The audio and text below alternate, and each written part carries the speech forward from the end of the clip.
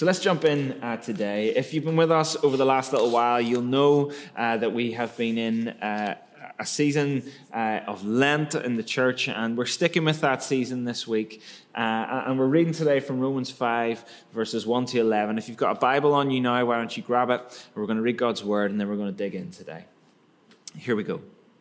Therefore, since we have been justified through faith, we have peace with God through our Lord Jesus Christ, through whom we have gained access by faith into this grace in which we now stand. And we boast in the hope of the glory of God.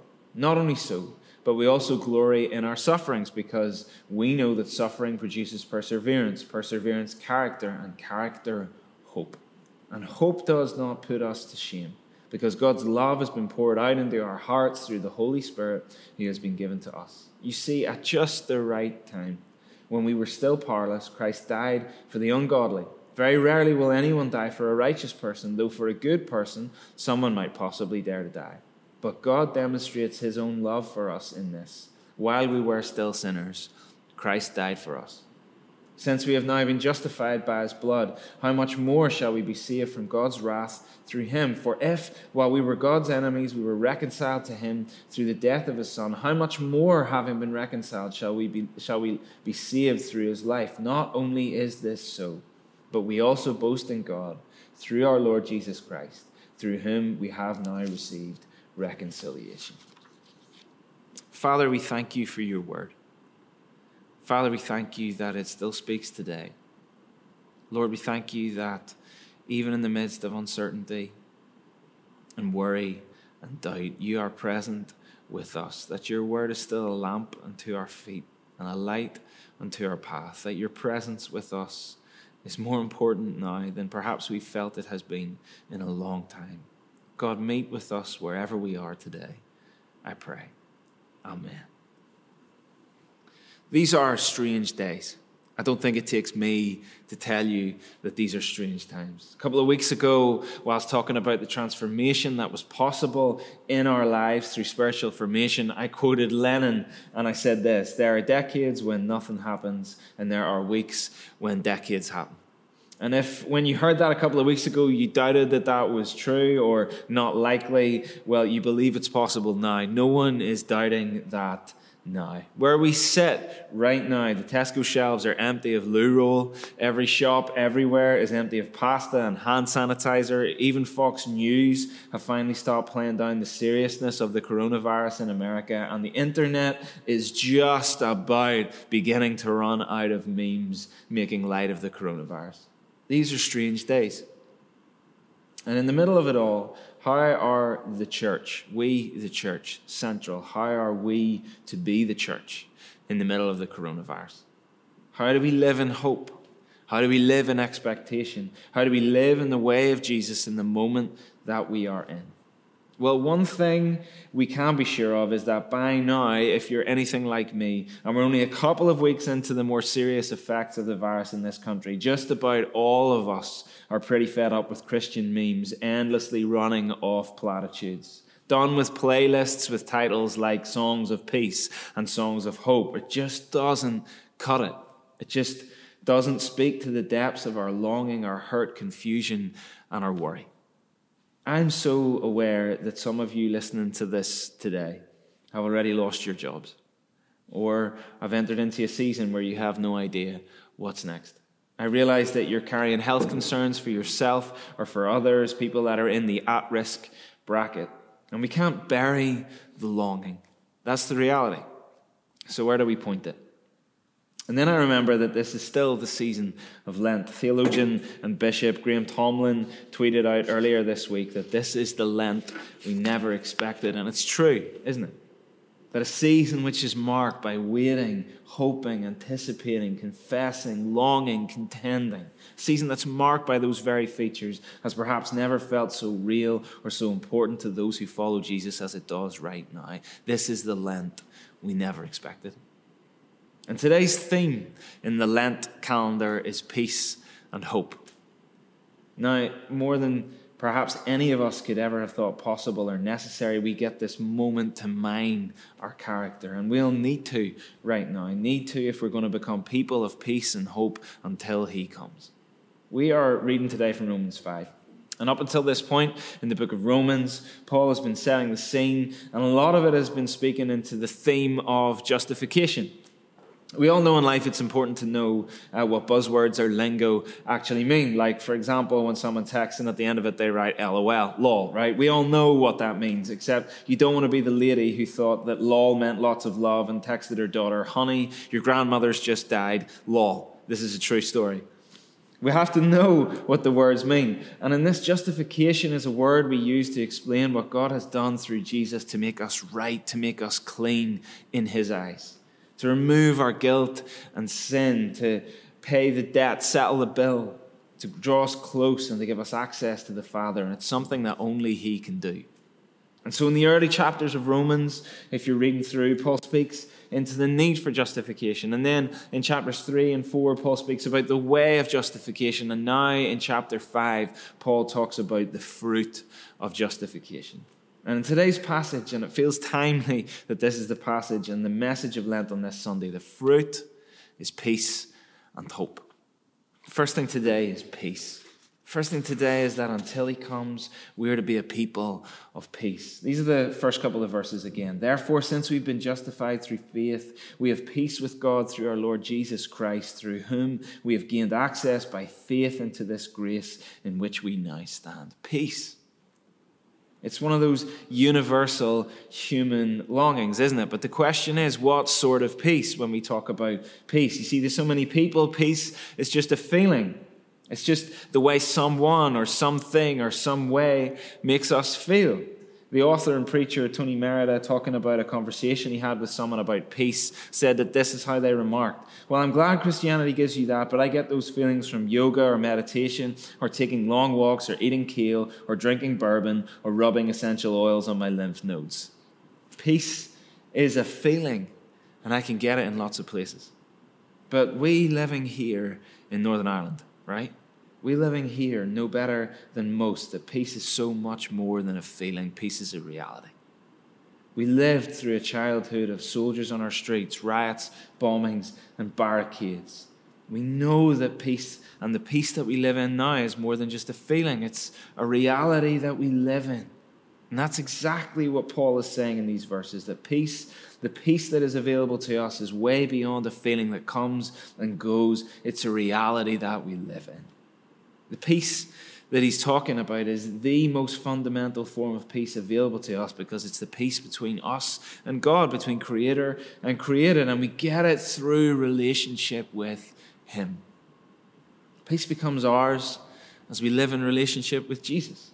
Paul is beginning to build a picture of the Christian life, which the ancient promises of God are beginning to come true. And right at the center of these promises is the establishment of a loving, personal relationship between God and man. Think back, if you can, to Christmas. And so many of the carols that we sing and the scripture that we read talk about peace between God and man. This is it, right? Fast forward to Jesus' ministry and the shalom of the kingdom that he talks about, the everything in its right place kind of peace on earth. This is it. You know, so often I find that we want festival Christianity.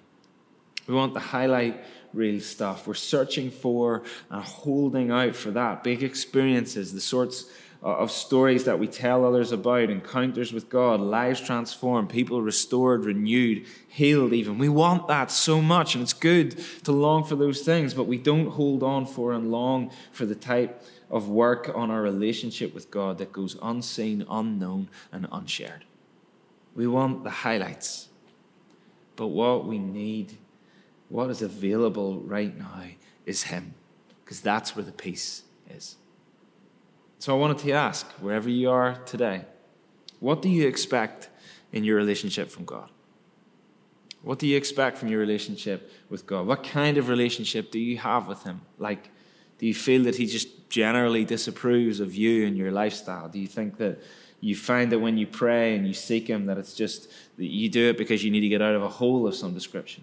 Do you find that conversation with God is some sort of cosmic negotiation, like if you do this, I'll do that, right? Or maybe you feel that he isn't hearing you. Or maybe you feel that he isn't speaking. Or does your relationship start in the understanding that he is a father of the truest, most tender, most interested kind, who knows the deepest longing of your heart, the passion of your life, knows the very hairs in your head. You know what? So much of why our relationship stalls, or maybe even never really gets going, is because we have a wrong view of God. We've got a wrong view about how he feels about us, feels about our lives. Like the idea that he might be interested in the details of my life, especially right now, feels completely absurd, right? So often we picture God looking at us from 50,000 feet, don't we? Like he sees us like ants, just busy, whiling away, kind of doing our thing, right? But that's the absurd thing. Because to do that is just to look at God like he is just like us, only a little bit bigger and a little bit more omnipresent. The God of the Bible is way more full of mystery than that, way more interested, way more involved, way closer than we know. How do I know? This is what Paul says. We have peace with God through our Lord Jesus Christ, through whom we've gained access by faith into this grace in which we now stand. Grace. Grace is how we know. The sort of grace that we can't fall from, grasp for, hold on to, or lose. Paul says we're standing in it. And so many of you right now, so many of you are in a time of social distancing, right? I get it, we all are, okay? Unfortunately, when you're a dad to a 3-year-old, the social distancing doesn't apply to you and your 3-year-old, right? And life being stuck in the house with a small child, especially Elle, is pretty full on most of the time. And the thing is that she's the most intensely tactile, physical touch person that you have ever met, right? She holds your face, she strokes your arm. If you have even the slightest bit of skin showing, she will leave literally whatever she's doing, cross the room and come and put her face wherever that skin is, right? She's full on, right? As a non-physical touch person, this is my worst nightmare. I am living in my worst nightmare, right? But here's the thing. Even Elle knows when she's in my bad books and I'm upset or angry with her for something she's done. She knows she's accepted. She knows she's loved. But when she thinks I'm upset with her, she gives me a wide berth. She avoids. She stays clear. And how much is that us? We have the opportunity for peace, real, fundamental peace, but it's only available through relationship. And how much do we let our view of God and what he thinks of us cause us to give him a wide berth, avoid, and steer clear? How much do we let our feelings, our changing every day, every moment feelings, and not our beliefs about who God is and who he says we are, dictate how close we're prepared to let him get to our lives, our deepest self, our questions, and our longings? The peace of that relationship, the basis of what he thinks of you, what is it? That you are valuable, fearfully and wonderfully made.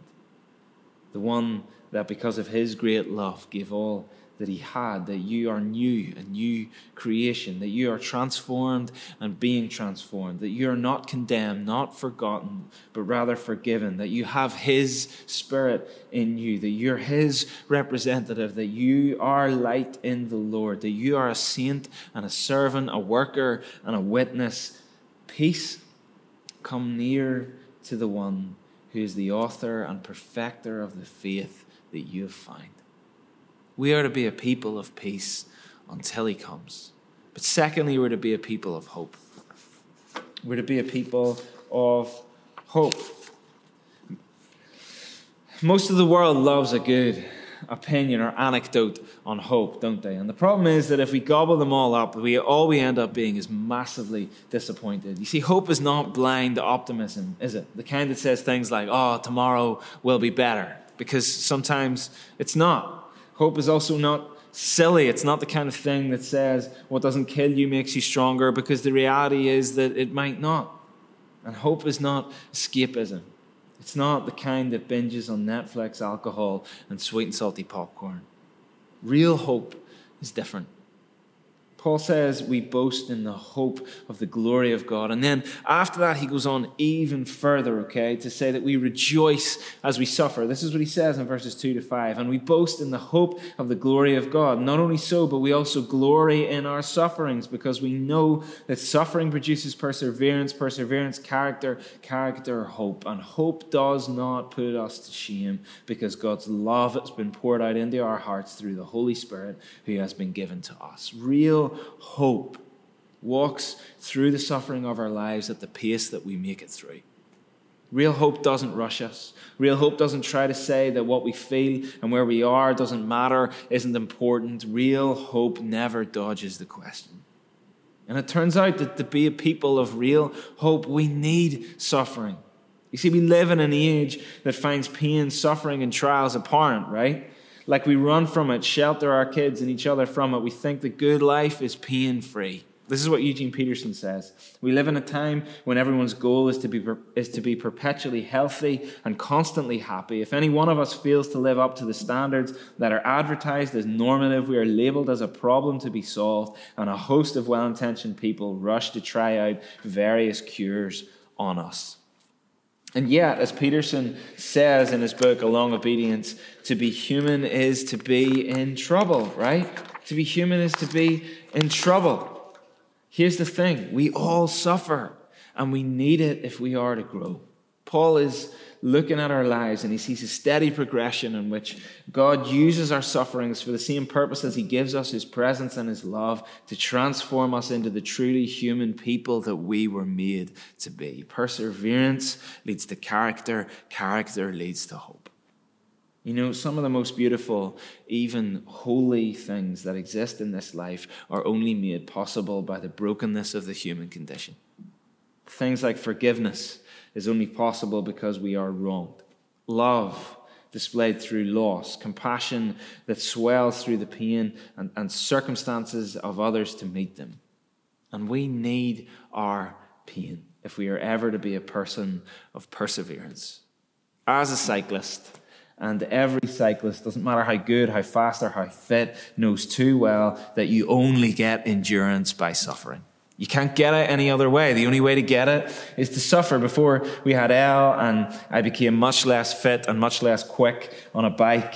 Myself and a small group of friends were really pretty quick. Like we were at the upper end of most amateurs, right? Having said that, when I say it that way, it definitely doesn't sound as impressive as I felt at the time. It's not impressive at all to say that you're at the upper end of amateurs, right? Woeful, really. Anyway, here's the problem, right? Now that I'm not fit and I'm not fast, the problem is that I know what it takes to get it, and it fills me with dread. I mean, there were days that I had to crawl up the stairs after training rides, days that I had to sit down in the shower because I couldn't stand anymore. As is the motto of many great classic cyclists, ex duris gloria, glory through suffering. Pain, suffering, and trial, we need it. And pain is not just necessary to grow, it's a necessary corollary to love. J.D. Greer says this: the only way to have a pain-free life is to have a love-free life, and Christianity moves you toward love, not away from it. The opposite of love is not pain or hurt or hate, it's apathy. To be a people of hope, to be a people of love, we need pain, we need suffering, we need trial. You know, the word Paul uses for suffering is thlipsis, and it means tribulation. And it comes, we get it translated in English from the Latin word tribulum. And the tribulum was a heavy piece of timber with spikes in it used for threshing the grain. The tribulum was drawn over the grain, and it separated the wheat from the chaff. That's what suffering does in our lives. That's what tribulation does in our lives. It is the process of salvation. It is the process whereby God recreates humanity in his image in us. My granddad used to have the most incredible Bible knowledge, like encyclopedic. I mean, he could recite these huge, long passages of scripture from memory. You know, when people use phrases like "write it on my heart," well, like that was him. He just knew the Bible almost word for word from start to finish. And I used to think whenever I would hear him kind of recite long bits of the Bible, I mean, he would get up to preach and he would just speak the word of God. You know, he wouldn't need to read it. It would just be in him. It was in his head. It was on his heart. He knew it. And I would often think when I heard him do it, you know, how did he get to know that? How did all of that ever go in? How? He was a celiac. And he was a celiac in an age where nobody really knew much about celiacs. And so as a child, he was really quite sick a lot of the time. And when you know how it is when you're sick, right? The sorts of things people give you when you're sick, things like bread and stuff like that, were exactly the sorts of things that made him even more sick. So he spent long periods of time in bed and feeling pretty sorry for himself after he'd eaten something that his system couldn't stand. And in all of those hours, wrapped up in bed, feeling pretty rotten, he spent them reading the Bible, consuming the Bible. The tribulation was the necessary condition for the growth. It's a bit like my deep love for raw denim. You see, the thing about denim is that here and in most of the Western world, we love a brand new pair of jeans, right? Some of you, where you're sitting right now, may be sitting in a brand new pair of jeans right now, feeling pretty good about yourselves. The thing is, that's fine here. But in Scandinavia, they treasure a well-worn pair, broken in when they're fitted perfectly to you, when they started to get the little marks from where your wallet is and your phone is and your keys sit in your pocket, when the creases have started to come behind your knees, when the color has started to change, when you've lived through the weeks upon weeks of blue dye getting into your hands and stuck to your shoes and ruining everything that you sit on, right? You get the gold of a well-worn pair. Here's the thing. What is most precious to God? The newborn life or the weathered saint? I believe it's the second. We have this hope because of love. Paul continues, you see, at just the right time, when we were still powerless, Christ died for the ungodly. Very rarely will anyone die for a righteous person, though for a good person, someone might possibly dare to die. But God demonstrates his own love for us in this: while we were still sinners, Christ died for us. Since we have now been justified by his blood, how much more shall we be saved from God's wrath through him? For if, while we were God's enemies, we were reconciled to him through the death of his Son, how much more, having been reconciled, shall we be saved through his life? We have this hope, one that is weathered into something beautiful through the suffering of our lives, and we can rely on it because God proved it by the gift of his Son at the cross. He demonstrated it to the whole world. Not only that, but also by his Spirit, which pours God's love into our lives. That's what he says. We live in a present hope, but we live in a future hope in him. Verse 10, for if while we were God's enemies, we were reconciled to him through the death of his Son, how much more, having been reconciled, shall we be saved through his life? Hollywood movies are so often built on scenes just like this one, right? The how much more statement. Seeing as we're in an apocalyptic moment, and if you've walked through, driven through, or been anywhere near Belfast City Centre in the last couple of days, it truly is apocalyptic, bizarre, empty, weird, right? Think of the day after tomorrow, right? If we're talking about apocalyptic movies, let's go straight to one of the best, okay? The day after tomorrow. And how the Father makes the promise to come for the Son, right? He says over the phone, I will come for you, right? And even though it's more than unlikely, it's almost certainly impossible, even though the cost is great, even though every other voice says, don't go, you won't make it in the end, the sureness of the final rescue is built on the promise of the rescuer. And this hope, our hope, of a life now weathered right through the heart of our suffering, not denying it, not making light of it or avoiding it, hope that walks through it with us at the pace that our hearts can handle, hope that develops through the character built in tribulation, hope that feels pain but knows love, hope means life now and resurrection later and trust, and I believe it. Why? Because just look at what he has done for us. I believe it because look at what he's done for us. A people of peace and hope until he comes. I realize that many of us are suffering right in this moment.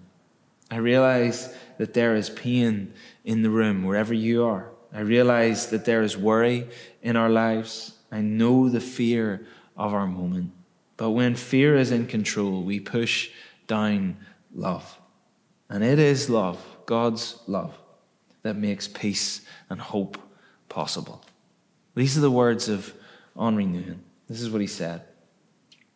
Many people suffer because of the false supposition on which they have based their lives.